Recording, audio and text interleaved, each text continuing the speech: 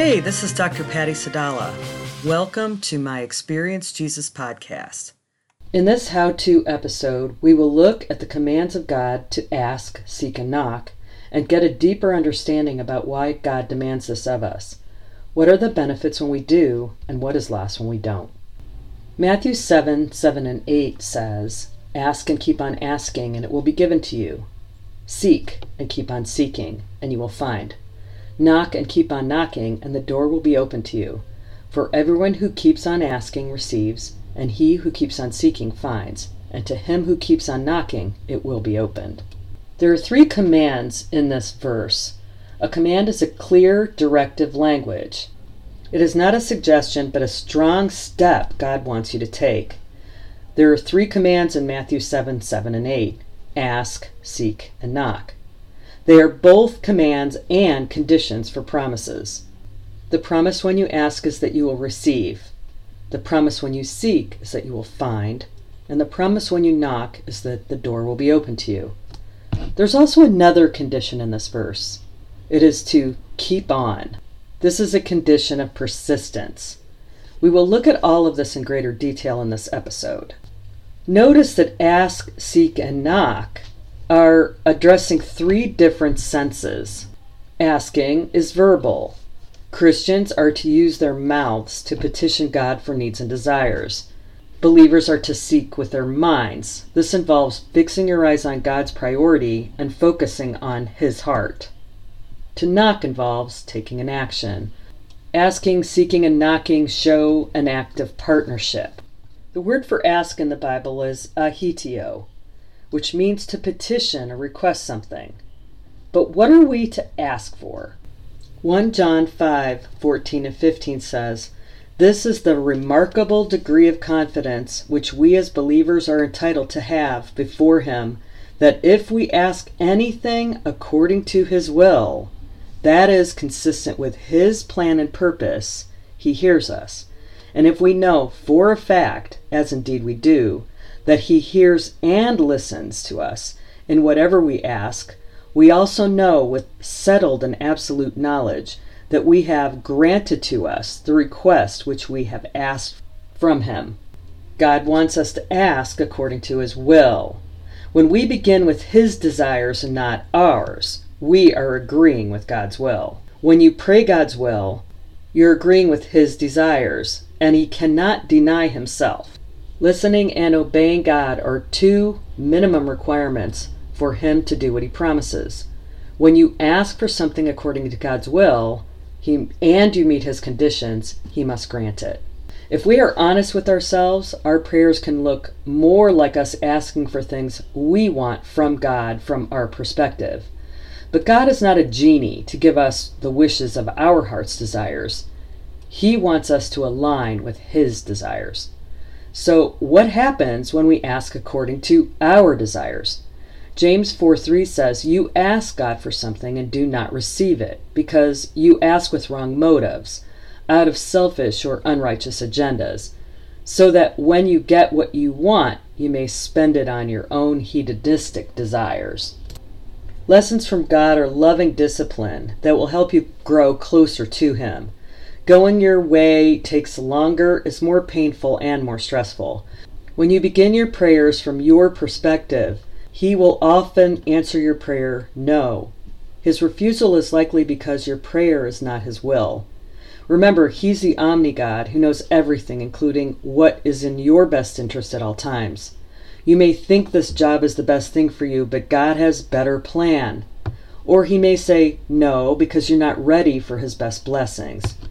Many pray to win the lottery because they assume that getting rich will solve their problems. Winning the lottery when you are not fully surrendered to God can be a curse. God often answers self-focused prayers with grow. You may need to mature in your faith before being ready to receive this prayer's answer. There may be some life lessons you need to learn, and He has other plans for you in the meantime.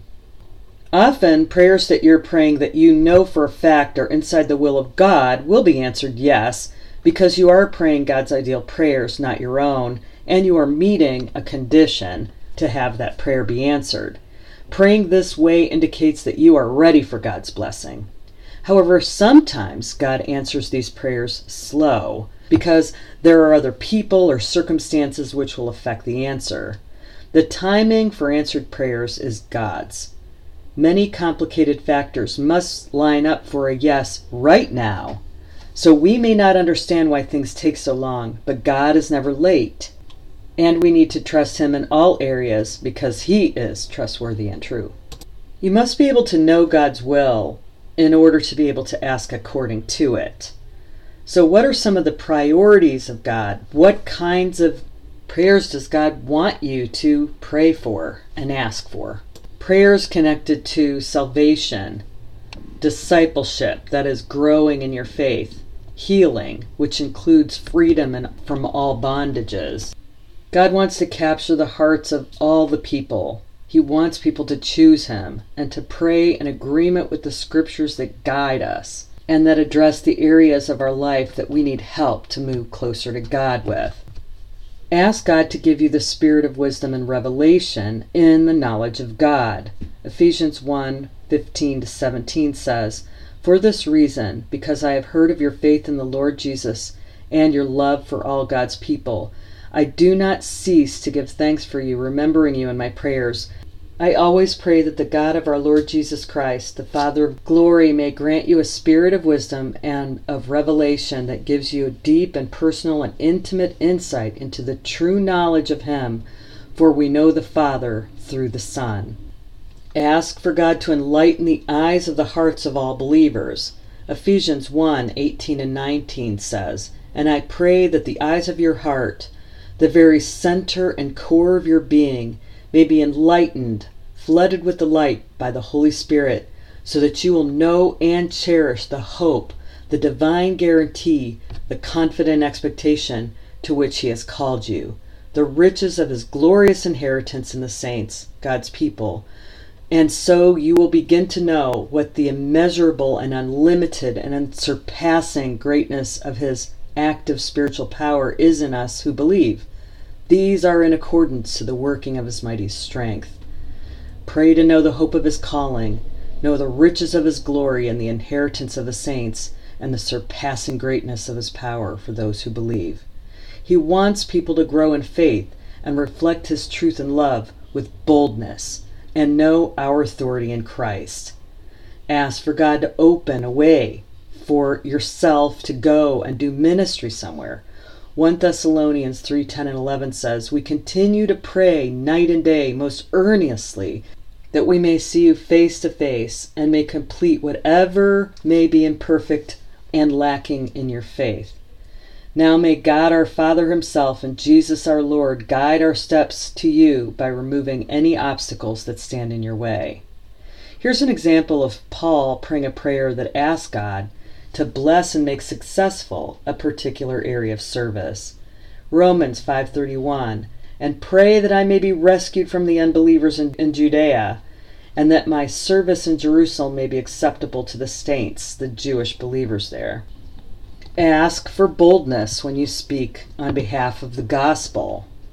Ephesians 6:19 says, "And pray for me that words may be given to me when I open my mouth, to proclaim boldly the mystery of the good news of salvation."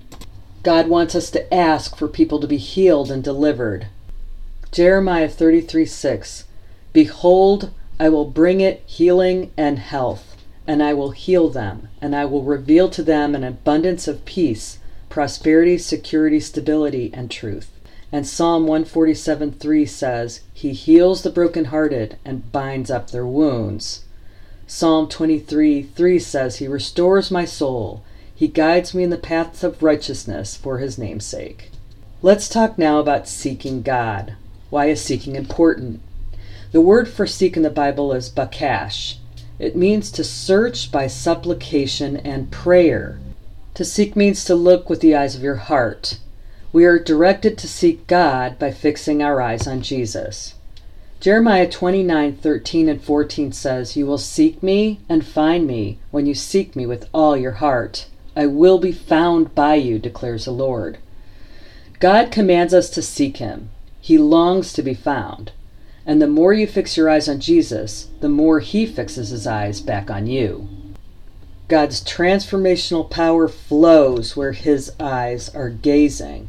1 Corinthians 13:12 says, "For now in this time of imperfection, we see in a mirror dimly, a blurred reflection, a riddle, an enigma. But then, when the time of perfection comes, we will see reality face to face. Now I know in part, just in fragments, but then I will know fully, just as I have been fully known by God." God sought you first. The very first act of creation was one of pursuit.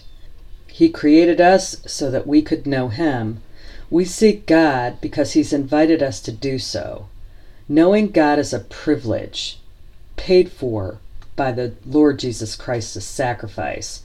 We seek him through prayer, scripture reading, worship, and fellowship encounters. In seeking God, we come to know him better, and we bring him glory. The word for knock in the Bible is kruo. It means to strike or bang until you gain admittance. Doors are entryways from one room to another. When open, they provide access to another room. When closed, they are barriers. To knock on a door is to request access.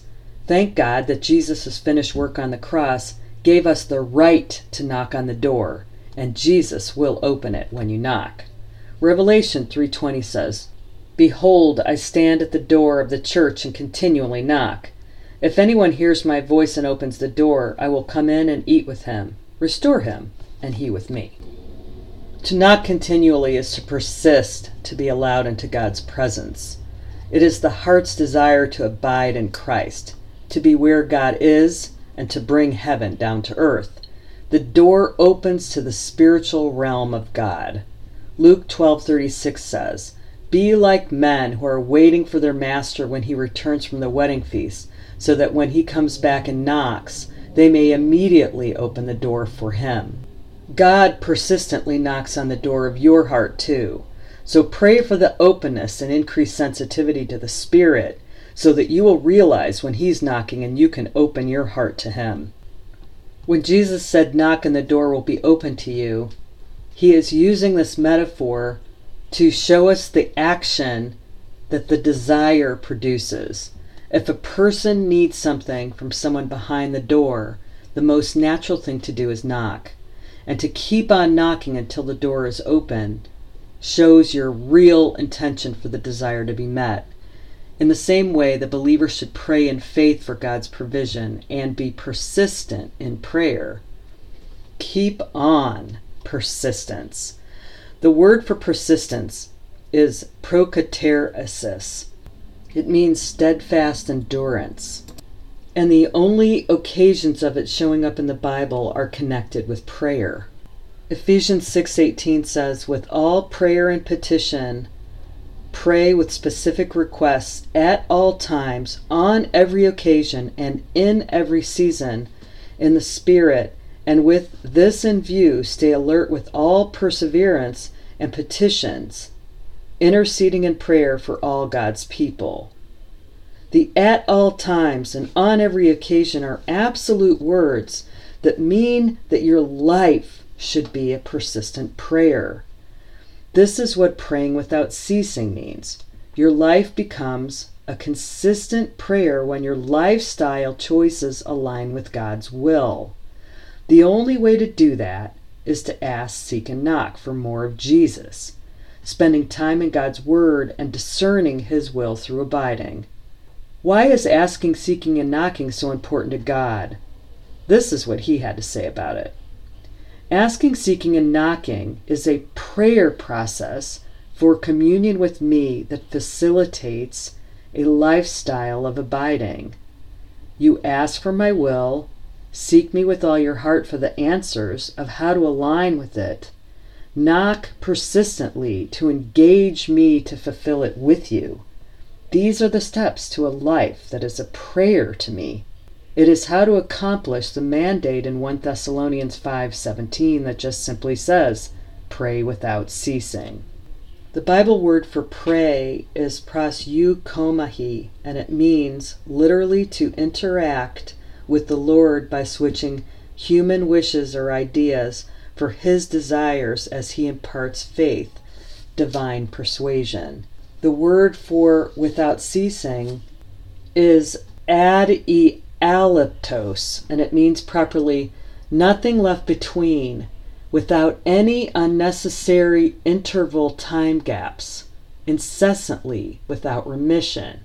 This would look like surrendering your days and moments of your life in constant communion with God. So to make your life a prayer to God, it is asking, seeking, and knocking by a lifestyle. That means making your decisions and getting your wisdom and understanding the world directly from God.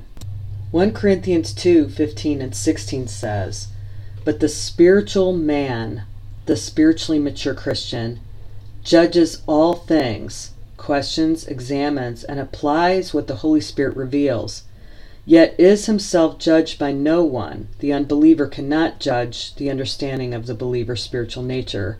For who has known the mind and purposes of the Lord so as to instruct him? But we have the mind of Christ to be guided by his thoughts and purposes." This is what Jesus had to say about that. "I sent the Holy Spirit for this very purpose. You don't need to wonder what I would do when you allow the Holy Spirit to make it clear. When I resurrected and sent you the Holy Spirit, it was so that you would have me inside of you as your guide, so that you can know the Father's will and obey it." This verse in 1 Corinthians shows that no man can understand the Scriptures apart from the Holy Spirit. You will always misinterpret the Word if you try to understand it from your own limited understanding and not from my omniscience. It is not only possible to know what I would do, it's simple. This is what you learn how to do in this podcast: how to experience Jesus. What is the danger of a secondhand interpretation? Well, Satan knows the Word of God better than you do, and he also knows how to manipulate it. My pastor taught a sermon about this a few weeks ago.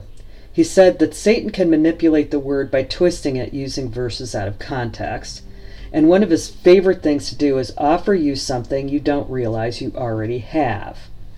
To Eve, he said, "You will be like God." But God said that he created us in his image. To Jesus, Satan promised to give him all the nations if he would bow to him. Jesus already had the nations. He's God. To the world, Christianity is not inclusive enough. But God says, "I'm not willing for any to perish."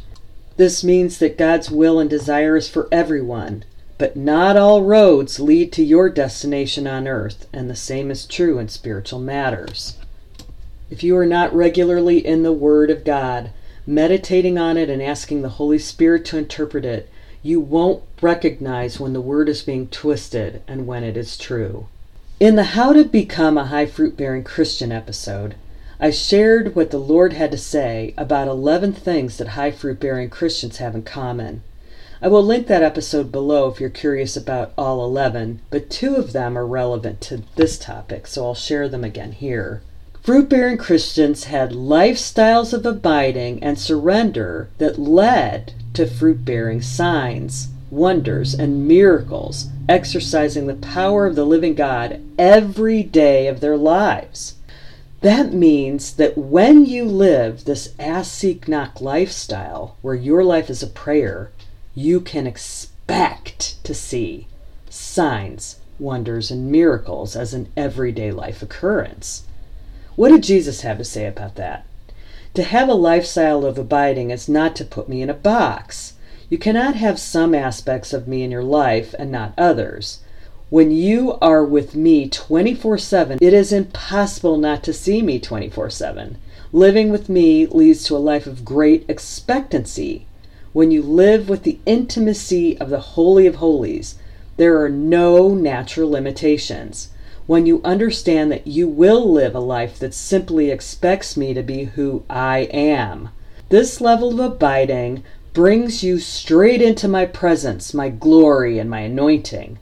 Abiding leads naturally to signs, wonders, and miracles. You don't need to seek those signs or gifts. They come for the ride as side effects of my presence. The more you see me, the more others will see me in you. Exercising my power will become part of who you are. You're simply acting in agreement with your inheritance as my child, my bride, my heir, my friend, my masterpiece and ambassador, among other things. And the other one I wanted to share from the top high-performing fruit-bearing Christians list from the Lord is that the high fruit-bearing Christians purposed in their spirit to give God all and to remove self from the equation. To purpose in your spirit is to make a heart decision that your actions would align up with what you believe to be true. Here's what Jesus had to say about that. Removing self is a process of onion layers. Self-issues pop up in so many areas of life. Self-consciousness is essentially the fear of man's reaction, needing approval of others and caring more about that than my approval. Self-effort is when you think you don't need me. This is a pervasive problem, and I find people praying to me only when all else fails. The lie of self-sufficiency is a lie of unneed. Believing that you don't need me has led many lives down the road to destruction. Selfishness is when you care more about your own wants and above the needs of others, and more importantly, the desires of my will. Selfishness is actually the opposite of love because it forsakes me. Self-promotion is rooted in ego. It's essentially serving yourself. You cannot serve two masters. You cannot serve yourself and me. To purpose in your spirit to give me all is to decide with your will to agree with me that it's always in your best interest to give me your best because I am the Omni-God. I know everything, see everything, and have sovereign control over everything, and I'm always love. It's acknowledging with your life decisions that I have Jeremiah 29:11 plans for you, and that there's no better person to trust with your life than me. My yoke is easy and my burden is light. If this is your first podcast experience with us, you may want to go back to the trailer episode and learn about the biblical foundation for dialogue journaling, our process for experiencing Jesus. This leads you through the first special place encounter with Jesus as a child. This is a starting point for all of our experiences with Jesus. For best results, it is always good to properly posture your heart for your experience by welcoming Jesus' presence with praise and thanksgiving, and playing with him in the special place as a child for a few minutes before asking for anything from him. After you have properly postured your heart with Jesus and played with him as a child in the special place for a while, ask the Lord to show you a glimpse of a day in your life lived out as a asking and seeking and knocking prayer to the Lord. And then, after he's given you the glimpse, ask him what specific lifestyle choices would you need to make so that you could become a person who can live that abiding lifestyle. Take all the time you need and capture the whole thing in your journal. Well, I trust that Jesus gave you some specific things in your life that you can work on and make sure that you are living a life that is a prayer to the Lord. And I hope you will join us on this podcast adventure. Follow this podcast and forward it to others that you think may be blessed by it. And check out all the links below. They are designed to take you deeper. I thank God for you and bless you in Jesus' name.